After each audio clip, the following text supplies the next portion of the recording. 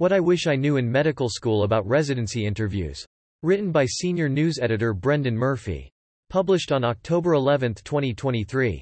As a residency applicant during the 2021-2022 application cycle, Anna Heffron, MD, PhD, had the benefit of being in the second cohort of applicants to go through the interview process in a virtual format. That gave her the benefit of some insight from the group of applicants that preceded her in going through the match process. There is no question that the residency application and interview process, as a whole, is trying, said Dr. Heffron in an interview for the AMA's What I Wish I Knew in Medical School series. I tried to find ways to make the experience enjoyable. You meet people and can make friends along the interview trail. It's a long slog, so you might as well find ways to find some parts have made it enjoyable. As another group of medical students prepares for a season of sitting in front of a screen in business attire, Dr. Heffron, now a second-year emergency medicine resident at the Icahn School of Medicine at Mount Sinai in New York, reflected on her own experiences and offers advice for how medical students can make the right impression during virtual interviews. Take advantage of home court. Probably the best advice that I got was to take advantage of the things that are really only available in virtual interviews, said Dr. Heffron, an AMA member. You obviously won't get the benefits of an in-person interview, where in-person interactions make things a lot more personable and memorable. But there are things that you can do in a virtual interview that you can't do in person. So things like having cheat sheets of your answers to frequently asked questions nearby, or on a monitor near you if you're really worried about it. You can control your environment pretty well.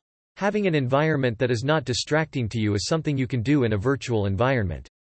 I also would have snacks available very close by. A few times I could hear my stomach growling and I wondered whether the interviewer could, too. So I ended up with snacks right behind my computer, my emergency snacks. You sometimes have breaks between your interviews. So I would stretch. I would eat and drink, wake myself back up, jump up and down for a minute, pet my dog, that kind of thing. Make use of the fact that you have the opportunity to turn off your camera in a way that you can't on an all-day in-person interview.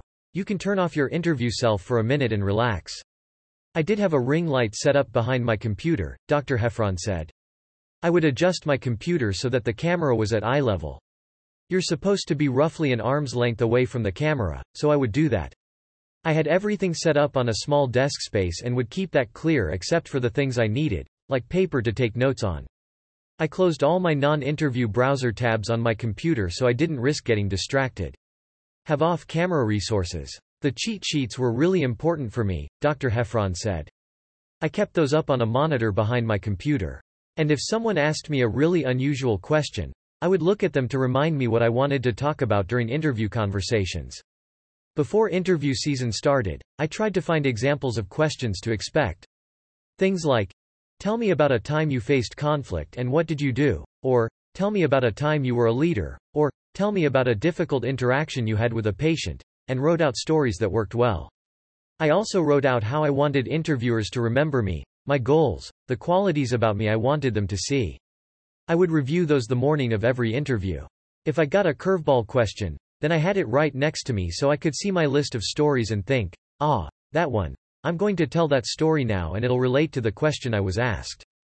Prepare for awkward moments. There are awkward parts, said Dr. Heffron, who graduated from the University of Wisconsin School of Medicine and Public Health. Maybe they're less awkward than in person because there are fewer things to distract you. So for me, I wasn't looking around the interviewer's room, thinking, I wonder why the interviewer has this here? Or what is that for? And being distracted by wondering about those things. For when things get awkward, maybe the conversation gets dry or the interviewer runs out of questions, I would try to know a little bit about each of my interviewers if possible. When I got the list of interviewers I would Google them and see what they're interested in. If they ran out of questions, I would at least have a question related to what they did that we could talk about. I was also ready with several important questions that are good for asking anybody so that I'd get a variety of answers from a variety of people at the site. While Dr. Heffron never saw a fellow interviewee not wearing pants. Some students would be wearing shorts or pajama pants or something and would forget to turn their cameras off when they got up. When you take breaks, she advised, remember what's on and around you and to turn off your camera. Wear something in a color that matches your suit coat so that you don't risk finding yourself in that situation. Let your qualifications do the talking.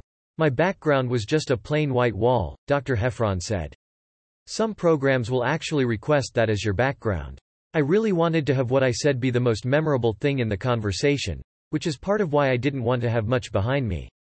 I thought about what I wanted interviewers to remember about me and then tried to have examples and stories in my answers that would speak to that.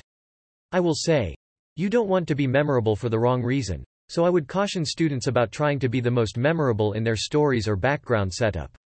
You don't want to be remembered as the person with a really weird story or room decoration that left everyone wondering, what's wrong with this person? Don't divulge your whole personal life. Think about the things you want them to remember about you and how you want to be remembered, and steer conversations toward those things. Consider outside noise. I set myself up for a potentially bad situation where I knew there was going to be drilling outside my apartment, Dr. Heffron said. I didn't know what hours of the day it would happen, and I was very lucky that it didn't fall during one of my interviews. I should have gone to my medical school. They had a number of rooms set up for people who didn't have a quiet interview space. I should have taken advantage of that on the drilling day, rather than taking my chances. If worse had come to worst, I could have gotten on a phone call with the interviewers if they couldn't hear me over the drilling. That was a mistake I made where I really should have planned better since it could have gone downhill fast. I'd also say keep in mind your body language and attitude. Try to keep yourself calm and confident and at least enjoying meeting all the amazing people you're meeting, because your mindset comes through over Zoom. So, try to find something you enjoy about it. Be polite and kind to everyone you interact with, even if they aren't involved in the admissions or ranking decisions.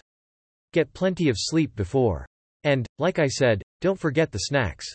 The AMA Road to Residency series gives medical students, international medical graduates and others guidance on preparing for residency application, acing your residency interview, putting together your rank order list and more.